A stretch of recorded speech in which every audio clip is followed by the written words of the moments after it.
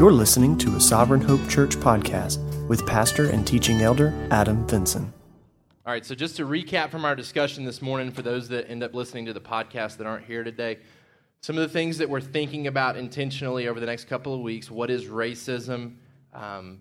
Keeping our ears open to some of the exposure that we see around us that indicates some racial tension in the midst of people that we work with, people that we're friends with, our family members. Also, kind of thinking through what benefits there are to distinguishing race and ethnicity. As Yvonne said, even more importantly, maybe the cultural differences that we see. But then something that maybe we'll discuss as well over the next couple of weeks that I was thinking about even in studying, even some of the ways that we talk about people groups in the Bible. We wouldn't even entertain the idea of racial inappropriate type talk because we don't consider any of those people to still be around. But I was even thinking through some of the language and some of the type of things that we would say about the Canaanite people, the Babylonian people. If we had Canaanites or Babylonians in our midst, would probably steer clear of saying some of the things that we would say about them. So I'm even kind of thinking through, are some of the things that we say about people groups in Scripture appropriate, and how we talk to our kids even about those groups of people? Is it okay because God says some of those things about those people? So just a lot of things for us to think through and consider over the next couple of weeks, and I hope it'll be of benefit to you. I hope it'll challenge you in your own perspectives about how you treat those around you. In Genesis chapter 9, we turn our attention to verse 18. Coming out of the flood, mankind has established his presence once again on the earth, and it says, the sons of Noah who went forth from the ark were Shem, Ham, and Japheth. Ham was the father of Canaan. Now that's significant. You're going to see Ham tied to Canaan several times here in this passage. Ultimately, it sets the stage for Canaan and the curse that he receives because of Ham's actions.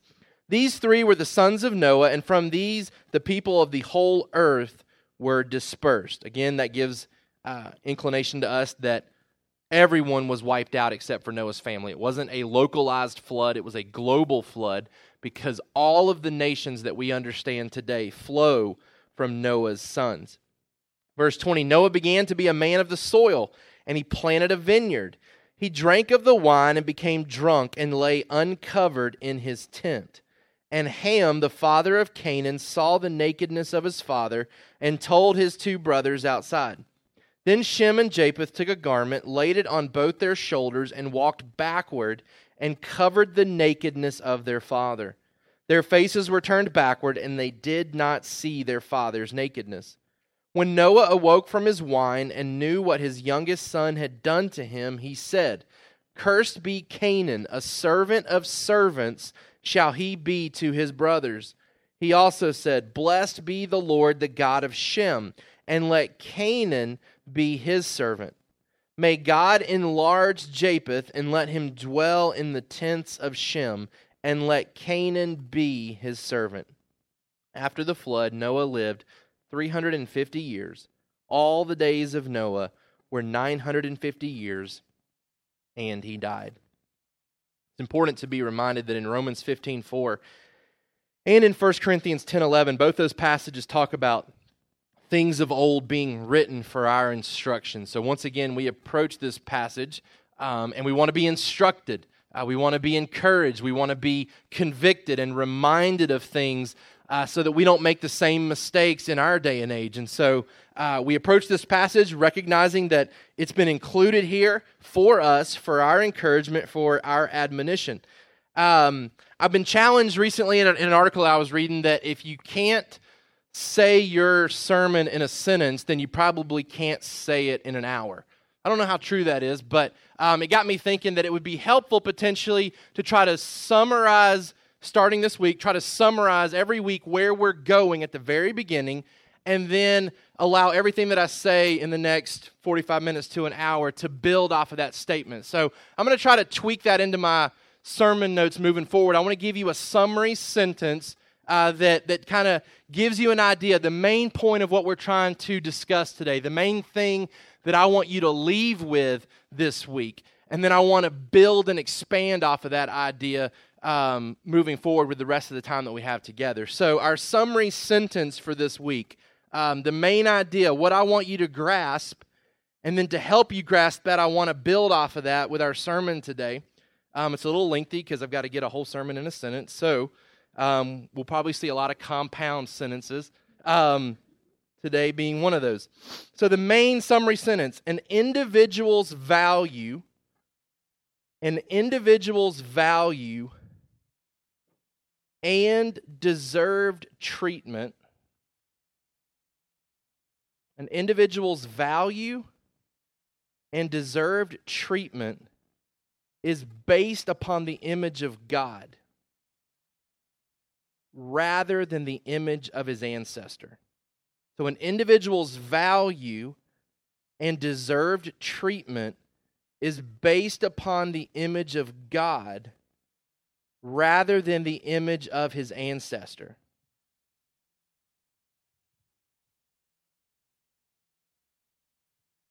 With the moral character of an individual defining him. With the moral character of an individual defining him rather than his ethnic descent. An individual's value and deserved treatment is based upon the image of God rather than the image of his ancestor.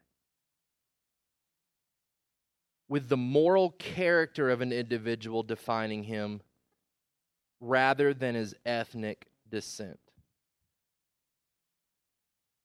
I think grasping that concept eliminates a lot of racial issues.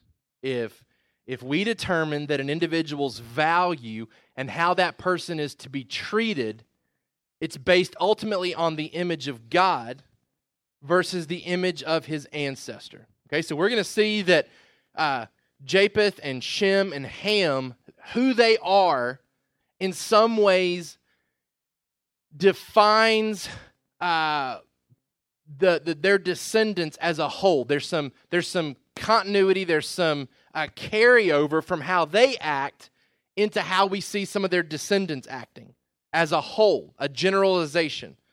But with all generalizations, there are exceptions. And so ultimately, we don't value somebody, we don't treat somebody based on one of their ancestors. Okay, so we don't tie an individual's value and treatment back to whether they came from Shem and Japheth or whether they came from Ham. We don't determine someone's value or how we're going to treat them based on their ancestor. Nor should we allow someone's ethnic descent to define them.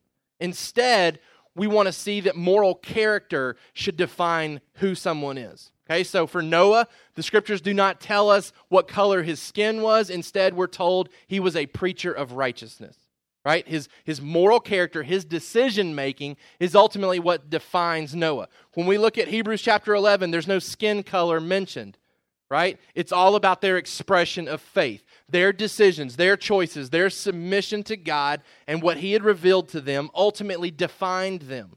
Okay, so as we move through this discussion on race, we're going to keep coming back to this idea that someone's value and how we treat them is tied to their connection with God's image, not some image of an ancestor that would warrant us devaluing them or treating them differently than someone else. And then ultimately, we want anyone who walks through the doors of our church to be defined by their moral character and not the color of their skin, not their ethnic descent.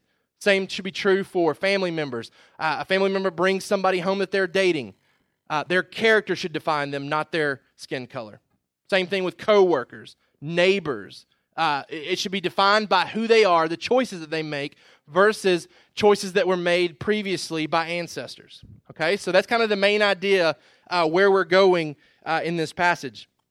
Setting the stage a little bit, let's be reminded that God has immensely blessed Noah and his family in coming off the ark. You'll remember that their hearts have been put to rest about future floods. God has assured them over and over abundantly that no more floods are going to wipe out the earth. Their family has been blessed. The fear of man has been placed upon the animals. So if there was any fear towards the animal kingdom, that's been alleviated. God has established some governmental protection in regards to the value of life. So lots of advantages that have been afforded to Noah and his family. The purpose of this passage is to show us, to reveal to us how Noah's family repopulates the earth. This is the founding of nations. We're going to see Genesis chapter 9, then we're going to see a lot of genealogy in Genesis chapter 10, and the nations that are produced from Ham, Shem, and Japheth. Genesis chapter 11, we're going to see the Tower of Babel and how the languages gets changed. So all this section of Scripture here reveals to us how Noah's family repopulated the earth, how nations were founded. Ultimately, these are nations that God uses for His purposes. When Paul talks in the book of Acts chapter 17, he describes God and His control over nations. In Acts chapter 17, verse 26, and He made from one man every nation. So while all the nations are tied to Noah's sons, they're ultimately tied to Noah. He made from one man every nation of mankind to live on the face of the earth, having determined allotted periods and the boundaries of their dwelling place, that they should seek God and perhaps feel their way toward Him and find Him. So, God is sovereign over nations. He determines how long they reign. He determines how far they go in their reign.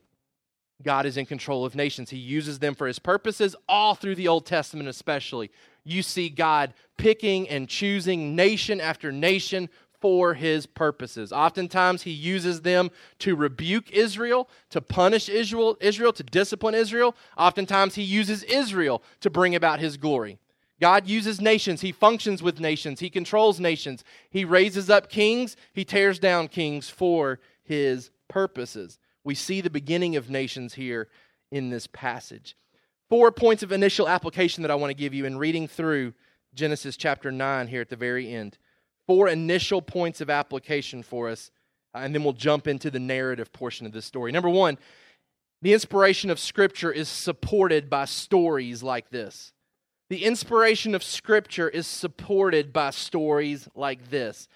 By that I mean stories that involve the fall of heroes. If Scripture was man-generated, you would find a lot of heroes without their flaws. We're very good at highlighting the flaws of those that we don't like, but oftentimes when we have somebody that we admire, somebody that we cherish, somebody that we look up to, even when flaws are exposed, we want to try to remove those, to cover those, or to explain those away. This happens a lot of times in sports. When you follow a certain team, you have a guy that you just really like on your team, and then you find out some skeleton in his closet, and you want to try to explain that away to your friends, because your friends want to bring it up and say, oh, did you hear about him and what he did with his wife, or what he did with his money and how he's in trouble with the law? And you want to be like, yeah, but he's misunderstood, or nah, that's not really how it went down. When all the truth comes out, he'll be cleared of it. Like, I've done that before. I've had somebody that I really liked, really valued, really looked up to. You find a flaw and you want to try to explain it away. What you find in Scripture time and time again is that when heroes are written about, there's no glossing over their errors. There's no glossing over their flaws. They're presented in the same way as their heroic feats. Again, with Noah here, the guy who is the champion of the human race, who God includes on the ark, he's shown to be what he is here in this account. He's shown to be what he is, and it's a point towards the inspiration of Scripture. Secondly, our sin nature is our greatest hindrance to holiness. Our sin nature is our greatest hindrance to holiness. We've talked about this before. We are not a product of circumstances or environment. You have a man here, Noah, and his children that are living in an environment where sin has been swept clean. The flood has come in and eliminated all temptations around them from other people. Right? They're not having to worry about getting in with the wrong crowd. The environment has been swept clean. There's warning of future judgment, but God has given an immense amount of blessing to these people. But what we find here with Noah and the decisions that he makes, and Ham and the decisions that he makes, is that the same evil that called forth God's wrath lurked inside the ark within the hearts of Noah's family. So sin calls God's judgment down. So God comes and he wipes out sin. He washes the world of sin. But the same very sin that he comes to punish and to wash away, it's lurking inside the ark. It escapes in the hearts of Noah and his family. And it looks to burst forth when they walk off the ark.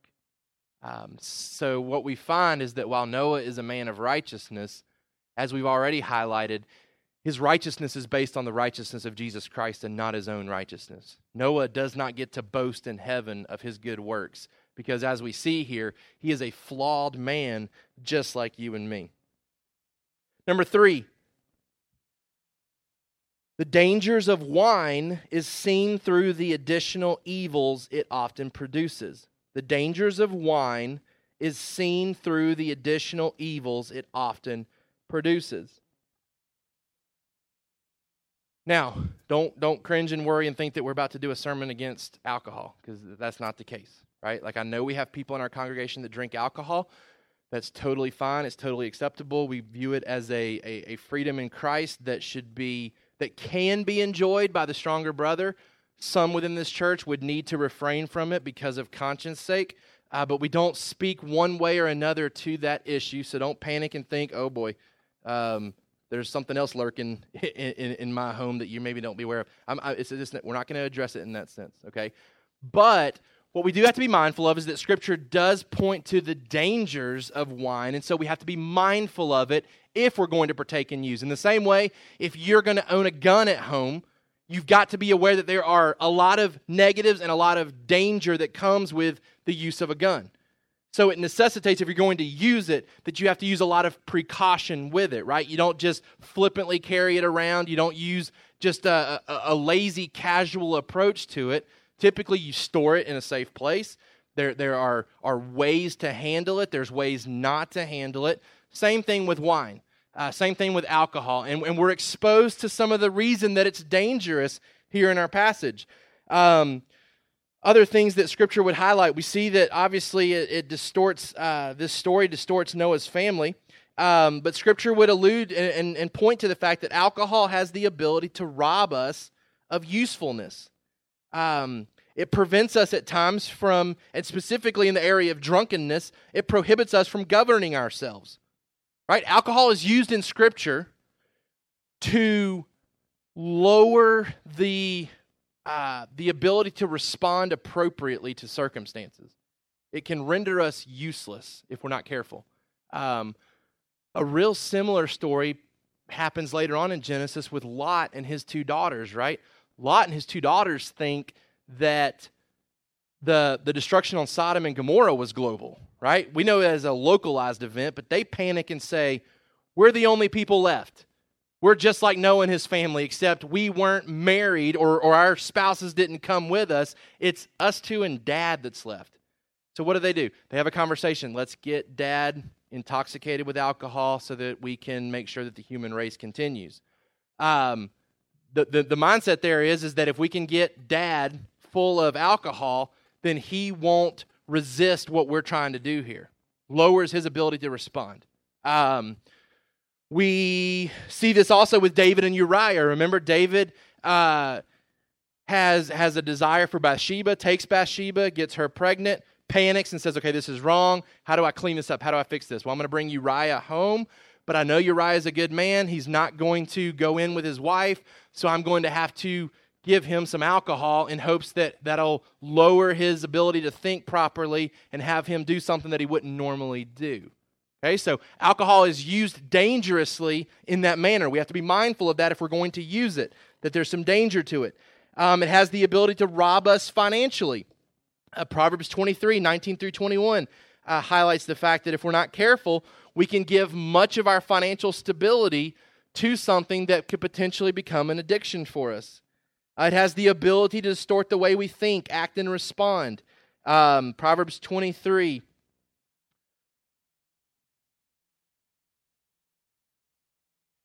verse 31. Do not look at wine when it is red, when it sparkles in the cup and goes down smoothly. In the end, it bites like a serpent and stings like an adder. Your eyes will see strange things, and your heart utter perverse things. You will be like one who lies down in the midst of the sea, like one who lies on the top of a mast. They struck me, you will say, but I was not hurt. They beat me, but I did not feel it. When shall I awake? I must have another drink. You see that elders are not to be men that are given to much wine. And so in the context here, a lot of these warnings are surrounding the idea of drunkenness, right? So it opens up the door for drunkenness, which is where a lot of these issues flow from. So again, it's just a call to be reminded that alcohol is potentially dangerous, much like a gun is potentially dangerous, and yet it can be used for good purposes. Alcohol can be used for the glory of God. Psalm 104.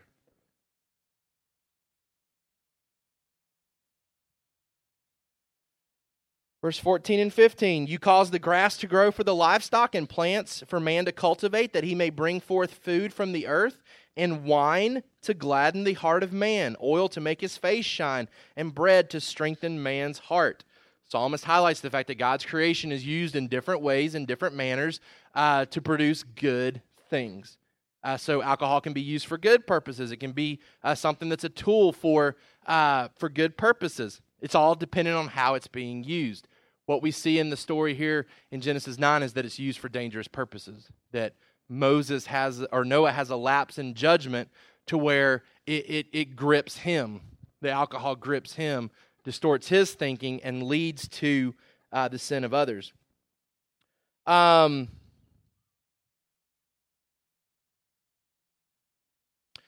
4.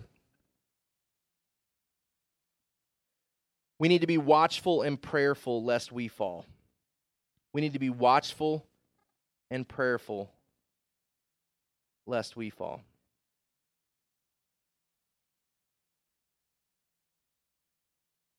What we find here is a giant in the spiritual realm, Noah. And yet we find a man who, despite all of his spiritual accolades, falls prey to temptation. There's warnings throughout Scripture. Galatians 6:1, that in the means of trying to encourage a brother that's in sin, that we're to be very careful lest we fall into the same sin. Hebrews chapter 3, verse 12. Take care, brothers, lest there be in any of you an evil, unbelieving heart, leading you to fall away from the living God. The reminder to us here is that anyone can fall, right? None of us progresses beyond the point where we need God's grace in our life. We shouldn't be surprised when we see those around us potentially fall, because there's evil that still lurks within us. It reminds us that we need to constantly depend on God if we're going to withstand the solicitations of the world. Noah is a prime example. Lest any of us think in here that we've moved to a point where we are immune from catastrophic failures in regards to sin, Noah is a reminder that after hundreds, 600 plus years of living faithfully, he is not still at that point immune from falling prey to sin and temptation. It's a reminder to us that no matter how progressive you feel like you've gone in your sanctification, that we're still all in need of God's daily grace. We're all in need of accountability and encouragement, lest we fall prey to the same sins that we see around us. We must guard and protect ourselves. Otherwise, our fall could define us. It's interesting here in Genesis 9, not that we necessarily think about this first when we think of Noah. I mean, Noah kind of secured his place in history with the ark, but we don't get anything else about Noah after this, right? Like nothing else falls into the story. This is the last thing that we see in the narrative about him. Now, when the New Testament references him, references things that happened earlier in life. Preacher of righteousness, the builder of the ark, man of faith. But he's a man who, for practical purposes here in the narrative, did not end well. Despite everything in the past, it did not guarantee, he couldn't rely on past victories to guarantee future victory. He slips and falls here. And it's a reminder to us that we have to persevere every day if we're going to end well. Posted on Facebook yesterday, a man named Dr. William Culberson, who was the president of Moody Bible Institute, used to pray publicly, and he kind of wrapped up his prayers, and Lord, help us to end well. Help us to end well. That should be a prayer of all of us. That especially as we get older, and the tendency is to kind of look back and say, okay, I've done it. I've accomplished much. I've been faithful. To end well. To end well. There's been many a man who has fallen late in his life. And we don't want to see that happen here within our church. So let's continue to stay conscious of the fact, be watchful and prayerful lest we fall. All right, let's get back into the narrative here. We're going to kind of work through this and build off these points that we've made. Number one, Noah's lapse in judgment. Noah's lapse in judgment. These events most likely occur sometime after the flood because grandsons have been born at this point. When Noah references Canaan, Canaan is one of the younger of Ham's kids. So there are kids that have now populated the earth somewhat. And so this isn't day 2 of being off the flood. It wasn't day 1, here's some sacrifices. Day 2, I'm drunk, right? He has to cultivate. He has to build his winery. He has to build his gardens and his vineyards. So this is sometime after the flood, maybe 10, 15, 20 years. We don't know. But it's not an immediate event right after the flood. There's some significance to this story. I think Noah's identified here because it helps us to understand that Noah will produce sin despite the purification of the flood. Okay, so it's a reminder to us that the answer to sin's problems is not to start over with a Christian family. That we could take the best Christian family on this earth right now, take everybody else off, and we would still have sin present. The answer to man's sin problem is not really good Christians. Really good Christians still need Jesus to come back and defeat sin in their life. Noah's family is evidence of that. They're all alone on the earth, and what do? They produce sin. Drunkenness and nakedness are often tied together. This is another warning against the abuse of alcohol. In Habakkuk 2:15, these two things go together, and it never typically leads to good things. Habakkuk 2:15. Woe to him who makes his neighbors drink. You pour out your wrath and make them drunk in order to gaze at their nakedness. Lamentations chapter 4, verse 21.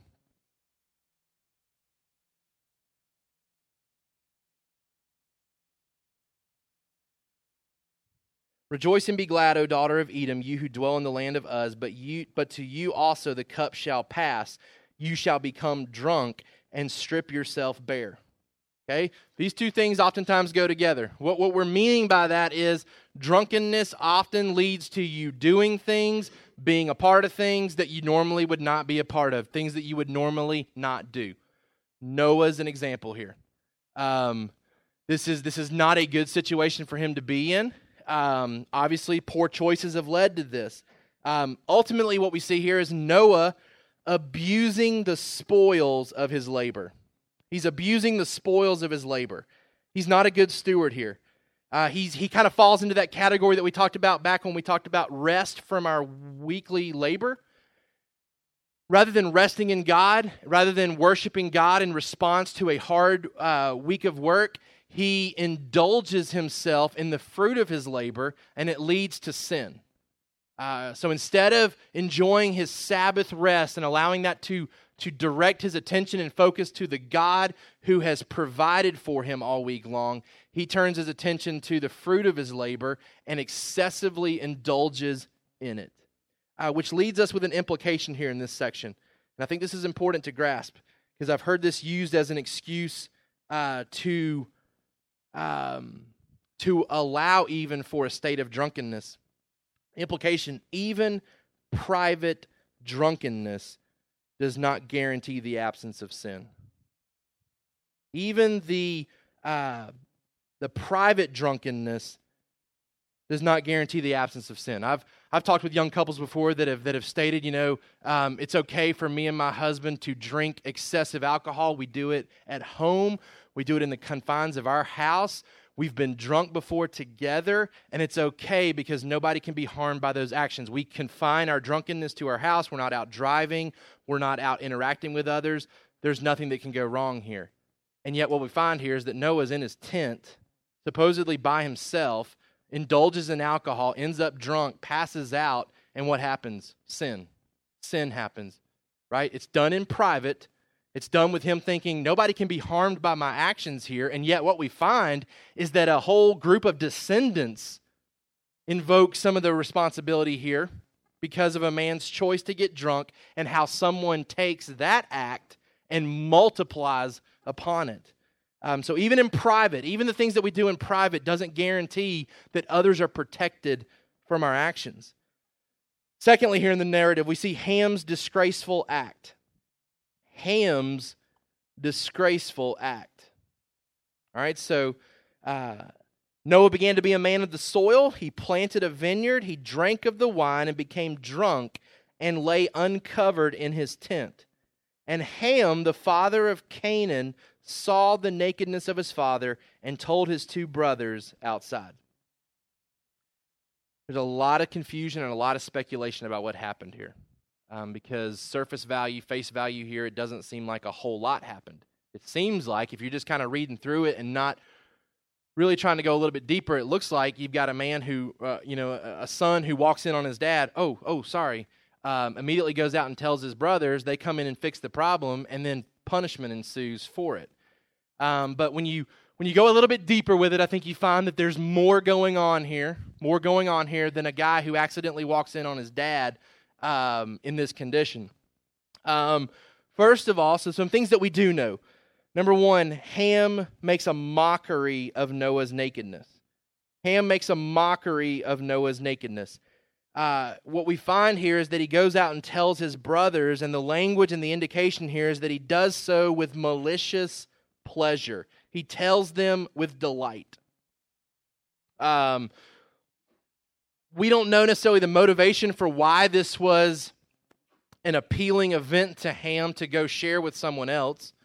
It may have been that Dad's been viewed as this spiritual giant, and now Dad is messed up, and that makes all of us look better. And so let's highlight Dad's fall here because it makes us look better.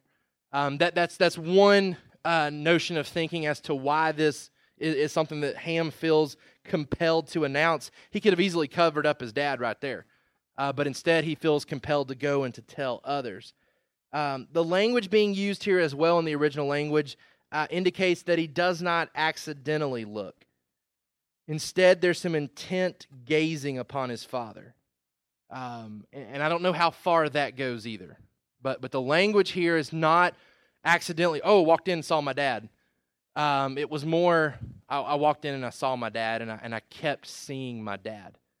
Whether there was some unnatural desire there, whether there was simply some reveling again in Dad's fall, this isn't an accidental gazing upon his dad. There's some intent behind here. Once it's exposed to him, there's some things that continue to happen in the way that he's looking at his father. Nakedness was more of a shame during that time than it is today. The people of that time were very careful to remain covered. We live in a society where that's not valued as much, right? I mean, you can pick up magazines, you watch TV and commercials, and it's not uncommon to see very little clothing on the people that you look at. So the idea of the shame behind nakedness doesn't carry over as much today. But what, if anything, is indicated here is that the nakedness of someone else is not okay to look upon. That really flows from this passage, that Ham should have been a little taken back by this. Ham should have had a desire to eliminate this, to cover this, to remove this. And so it's a reminder to us that that should be a value of our own personal interest, that viewing someone else's body is not okay. That it's something that's confined to the marriage bed. It should remain in that context. It's not something that we should allow to be an entertaining thing for us, right? Reading about it, watching it, allowing those thoughts to be entertained in our mind, it's not okay. When Adam and Eve fall into sin, their nakedness is exposed, and God immediately covers them. The implication is that it's to remain covered, that it's not to be a point of exposure to others, and that's kind of at the heart of what the issue is here.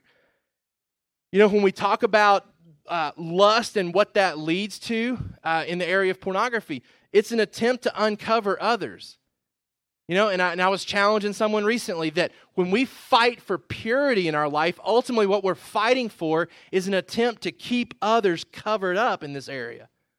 So for our guys, the attempt here is that every day I value the covering of other people, that I don't go seeking out an attempt to uncover others. That's what the heart here is that Shem and Japheth come in and they take extreme measures to make sure that they don't see anything. Right? They're walking in backwards, they've got cloth, and they're trying to figure out how to cover Dad up. They don't want to look at anything here. That it's a shameful thing, that it's a disgraceful thing to look upon another who's been uncovered. It's a stark reminder to us that while our culture seems to devalue this value, that it's to be reinvigorated in us, that we have a responsibility to cover up others. So Ham makes a mockery of his dad's nakedness here. He goes and tells others. He ultimately fails to honor his father. There's disrespect towards Noah in the fact that Noah is drunk and in need of assistance, and Ham's response is, let me go tell the boys about this. Let me go tell the boys what I found. So instead of helping Dad, instead of reinforcing what Dad needs and covering Dad up, he uses it as a point of entertainment.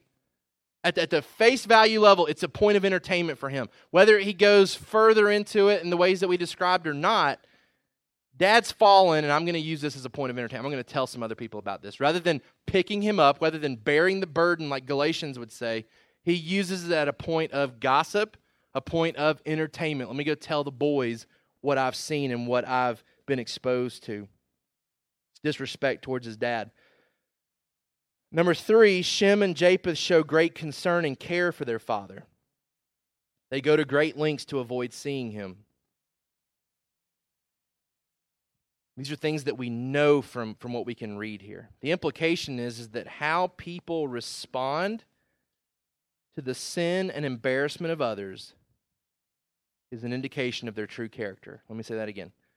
How people respond to the sin and embarrassment of others is an indication of their true character. So how I respond to someone else's sin and the embarrassment surrounding their sin, do I use that as a point of building myself up by sharing it with others so that others can see that so-and-so has fallen, therefore I have gained a notch on that person? Do I use someone's sin and the embarrassment surrounding that sin to build myself up, to make myself look better? Do I use it as a point of entertainment to discuss it with others, to dialogue what they should have done, what they shouldn't have done? It's an indication of my true character. We see these boys' characters come out in how they handle their dad's fall. One is entertained by it. The other two go to great lengths to cover it up. Ham enjoys the sight. He revels in the embarrassment, and he tells others for entertaining purposes. Shem and Japheth demonstrate love by covering the sin. Proverbs 10:12.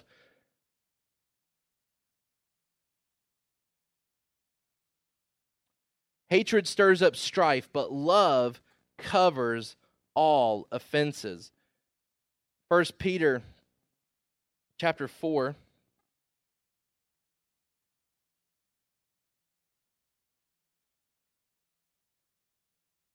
First Peter chapter 4, verse 8. Above all, keep loving one another earnestly, since love covers a multitude of sins.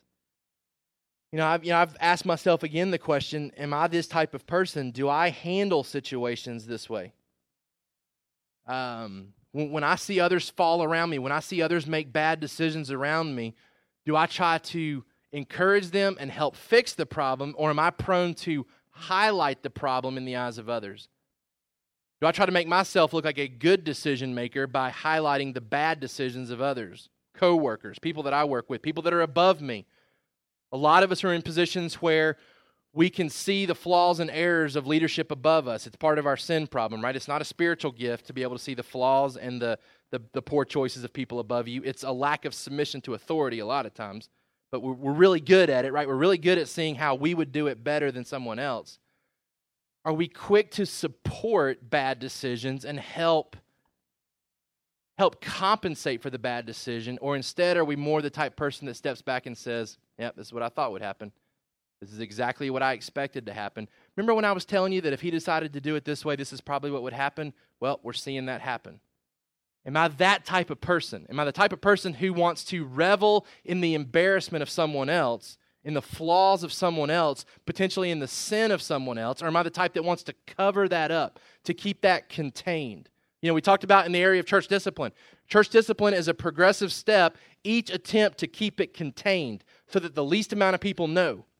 But if it's not working, if repentance is not happening, then we grow the amount of people that have to know about it.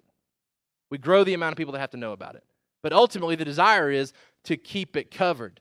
To keep it covered. So even when we talked about our church discipline issue that we're currently in right now with one of our members, we dismissed everybody that was not a member of our church. Why? Because it's not a point for visitors to know and understand what's going on within the confines of our membership. So we dismissed them. Why? To keep it covered up as much as possible. Love covers. Ham exploits it. Ham exploits it. Shem and Japheth want to come in and cover it up, want to keep it contained. There's some speculation that occurs as though further things have happened here. A lot of the speculation occurs because failure to honor father and mother is not viewed as serious. So at the basic level, Ham is guilty of not honoring his father. People want to speculate that further things happened here because honoring your father doesn't seem like it should warrant the response that Noah gives to it. We fail to remember that honor your father and mother is one of the big ones, right, in the Israelite law. But there's some speculation that occurs. We won't really get into it this morning, but it wants to delve into there being more of a sexual nature that happens within Ham and father, and potentially trying to bring Ham's mother into it. Not a whole lot of textual support for that. You could look at Leviticus 18 if you wanted to possibly see some correlation as to what it means to see the nakedness of a father. But again, at the minimal reading here, what we have is a man who doesn't support his father, doesn't honor his father, and exploits his sin and embarrassment. Which leads us to the last point here, Noah's ethnic prediction. Noah's ethnic prediction. So we've seen some danger and harm that comes with the use of alcohol in the life of Noah. We then see an appropriate way to respond when we see others fall around us, that we're to cover those flaws, not sweep it under the rug as though it didn't happen, but to try to deal with it internally, to try to fix it internally without exposing others to it that don't need to know. But Noah responds to what happens here. So back in Genesis chapter 9, the boys come in and kind of fix the problem. Their faces were turned backward. They did not see their father's nakedness. When Noah awoke from his wine and knew what his youngest son had done to him, he said, "Cursed be Canaan, a servant of servants shall he be to his brothers." He also said, "Blessed be the Lord, the God of Shem, and let Canaan be his servant. May God enlarge Japheth, and let him dwell in the tents of Shem, and let Canaan be his servant." There's some malediction and some benediction contained here in Noah's predictions and prophecies. A couple things to note here. Noah's prophecy is an outline of the history of nations. Noah's prophecy here, the things that he states, end up being an outline for the history of nations. History is tied to the reaction that these boys have to their father's nakedness. It's a revelation of their character, and in some senses, it describes many of their descendants. And there's some reasons for that. Dad teaches his kids to be like him, right?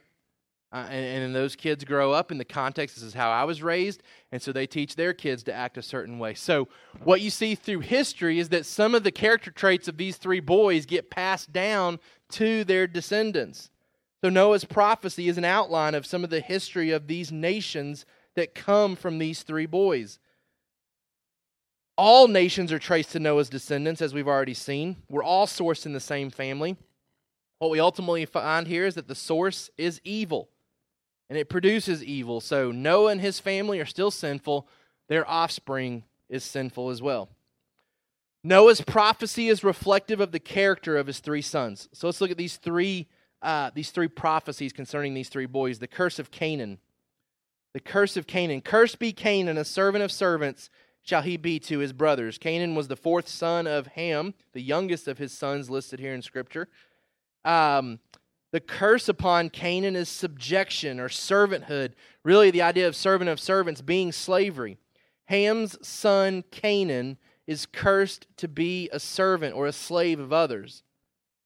At a minimum, it applies to the Canaanite people. Okay, so people want to tie in the African American race, the black race, to this and say, okay, this is why it's okay for them to be our slaves, because they're cursed to be that way. The curse, at a minimum, certainly applies to Canaan and his descendants. So we're talking about the Canaanites. That's important, and it's probably highlighted because, remember, Moses is writing to the children of Israel who are about to go into the promised land and are being asked to kill the Canaanite people. So Moses is very intentionally tying it into this story, that the curse falls upon Canaan. So at a minimum, this curse is upon Canaan. Canaan, the Canaanites, were not black in skin color. Okay, so to try to tie that to that, there's not a lot of textual evidence for that. Now, there is the possibility that this curse extends not just to Canaan, but to all of Ham's descendants. So at a minimum, it's to the Canaanite people. At a maximum, it applies to all the descendants of Ham. Why would I say that? Because there's no blessing tied to Ham's descendants. So there's a curse upon Canaan. Speculation is that Canaan is highlighted because it's in reference to what the Israelite people need to know. Don't just tie it into Ham's descendants, specifically Canaan. But it's possible that all of Ham's descendants experience some of this subjection because there's no blessing tied to the descendants of Ham. There's blessing to Shem, there's blessing to Japheth, but not specific blessing tied to the descendants of Ham.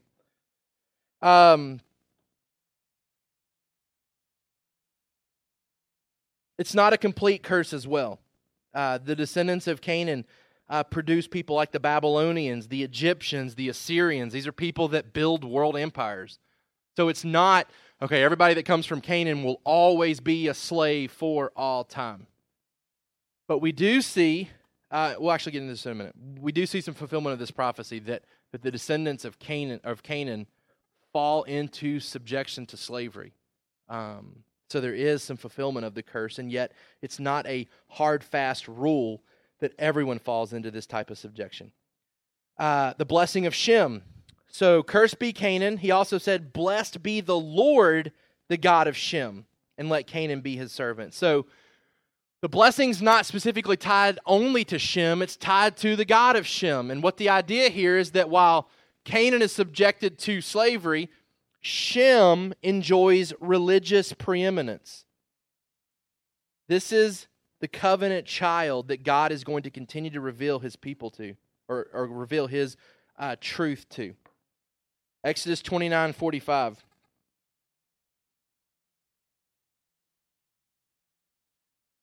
God comes and says,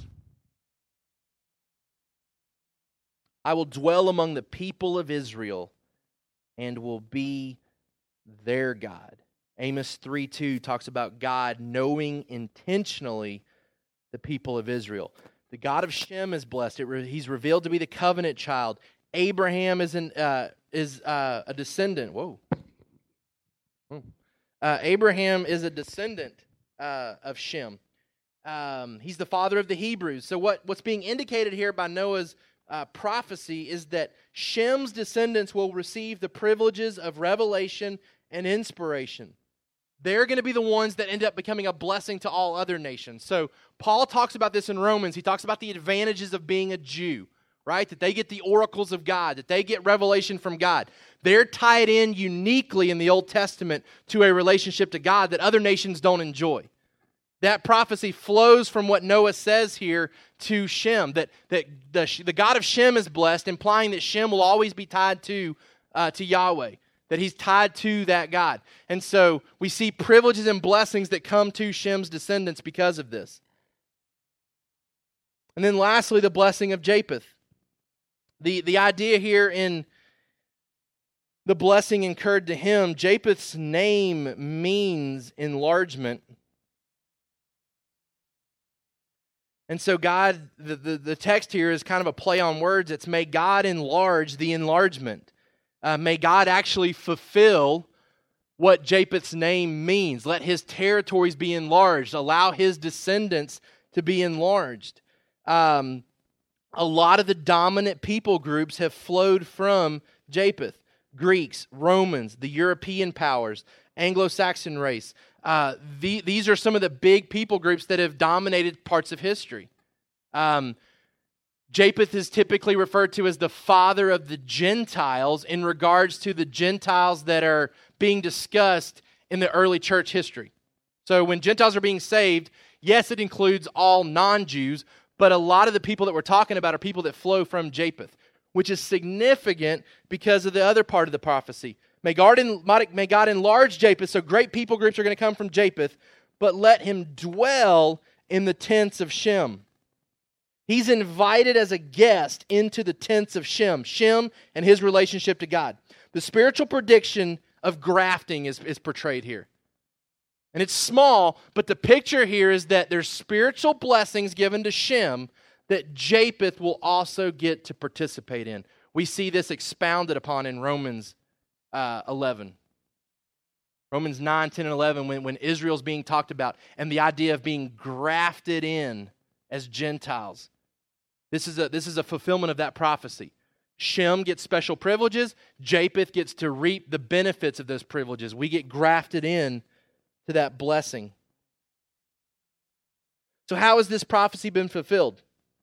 A couple of ways. The descendants of Shem and Japheth historically have been stronger than Ham. Persians, Greeks, Romans. Israel directly ruled over the Canaanites. So if we're tying it specifically to Canaan, we can see some direct rule that Shem's descendants, Israel, had over the Canaanites. In the book of Judges, chapter 1, verse 28, when Israel grew strong, they put the Canaanites to forced labor. They become their slaves, essentially. In 1 Kings chapter 9, verse 20 and 21, all the people who were left of the Amorites, the Hittites, the Perizzites, the Hivites, the Jebusites, who were not of the people of Israel, their descendants who were left after them in the land, whom the people of Israel were unable to devote to destruction, these Solomon drafted to be slaves, and so they are to this day. There's some fulfillment there. The Hamitic people have been subjected to a yoke of oppression and exploitation at times. When we look down through history, some of Ham's descendants have been subjected to this type of behavior, to some of this type of treatment. We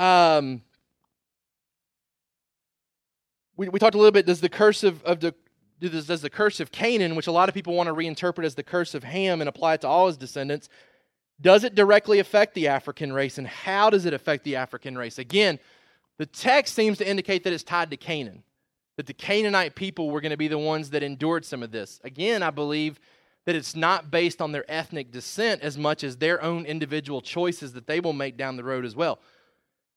The Canaanite people are evil, right? We don't have any Canaanites here, so we can make that statement and not feel awkward about it. The Canaanite people overall, in a generalization, were evil. And they warranted God's judgment and punishment. They warranted some of the treatment that they get because of sinful choices that they make, and God comes in to punish their sin. But, in talking with Chris, we were talking some about Uganda and some of the difficulties that the Ugandan people have experienced. Darkness spiritually, exploitation. How much of that is tied to this, I don't know. Some of it, I believe, is tied to the fact that people have misinterpreted this and have tried to enact this curse on God's behalf. Right? When God makes predictions and God makes prophecies and makes statements, it's not up to man to make them happen. But many a man has abused this text and tried to exploit certain races and say, okay, this is allowed and this is right because God mandated it. And that's so far from the truth. But we also can't dismiss the fact that there are some of Ham's descendants that have unfortunately endured some of this type of treatment. Not so much because of skin color, but because of choices and decisions that have been made by people groups as a whole, potentially. And some of it could potentially be tied to this, but what's important is that none of it is warranted. None of it is warranted by individual people treating other individual people differently. And that's what I want to kind of close with some application thoughts. First of all, God paints a picture of how He plans to treat people groups. So in this prophecy of Noah, I believe God is painting kind of a broad picture, a general picture. This is how people groups are going to be treated moving forward. There's going to be some intentional spiritual interaction with Shem's descendants that the other two aren't going to enjoy the same way. Japheth's descendants, a lot of them are going to reap the benefits of these promises and privileges to Shem. But lest we think that Ham gets completely left out in the cold, we're reminded early in church history that the Ethiopian eunuch is drafted into God's people, right? He's reading Scripture. He is supernaturally exposed to the gospel and becomes part of God's people. So lest we think that Ham and his descendants are completely left out in the cold here, they too are grafted into God's people. So what we're saying is that God's painting kind of a broad picture. This is what history will show about these descendants, but it's not how man should treat individual people of those groups. Okay, so it's how God plans to treat people groups as a whole, but not how man should treat individual peoples in those groups. City of Jericho, God says, wipe it out. Hey, we're talking to Rahab, let's spare her family. There's exceptions. There's individuals that fall into these people groups. God says, this is how these people groups will look historically, but it's not how you are to treat individuals of these people groups. And that's important for us when we're talking about these issues. It goes back to that summary statement. A person's value and how they're to be treated is not tied to the fact that they came from some ancestor. They're created in the image of God. They're not defined by their ethnic descent. They're defined by their moral character and the choices that they make, not choices that someone else has made for them. Number two, the Shemites and the Japhethites are not granted superiority, nor are Hamites to be treated as inferior. Right? So this isn't a conditional opportunity for you to say, okay, I've traced my family history. I come from Shem or from Japheth. That means I'm awesome. And you're not because you didn't. It's not a license to view yourself as superior. And we kind of define that as part of the racial understanding, that it's a mindset that one race is superior over the other.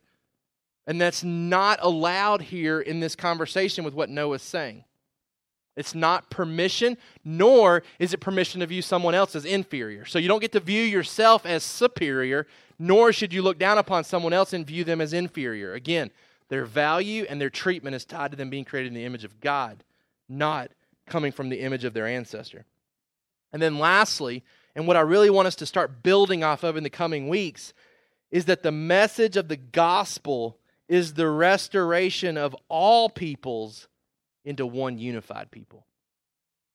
And that's the glory of the gospel, is that God is uniting people from all groups back to Him, which for us gives value to every single person that we come in contact with.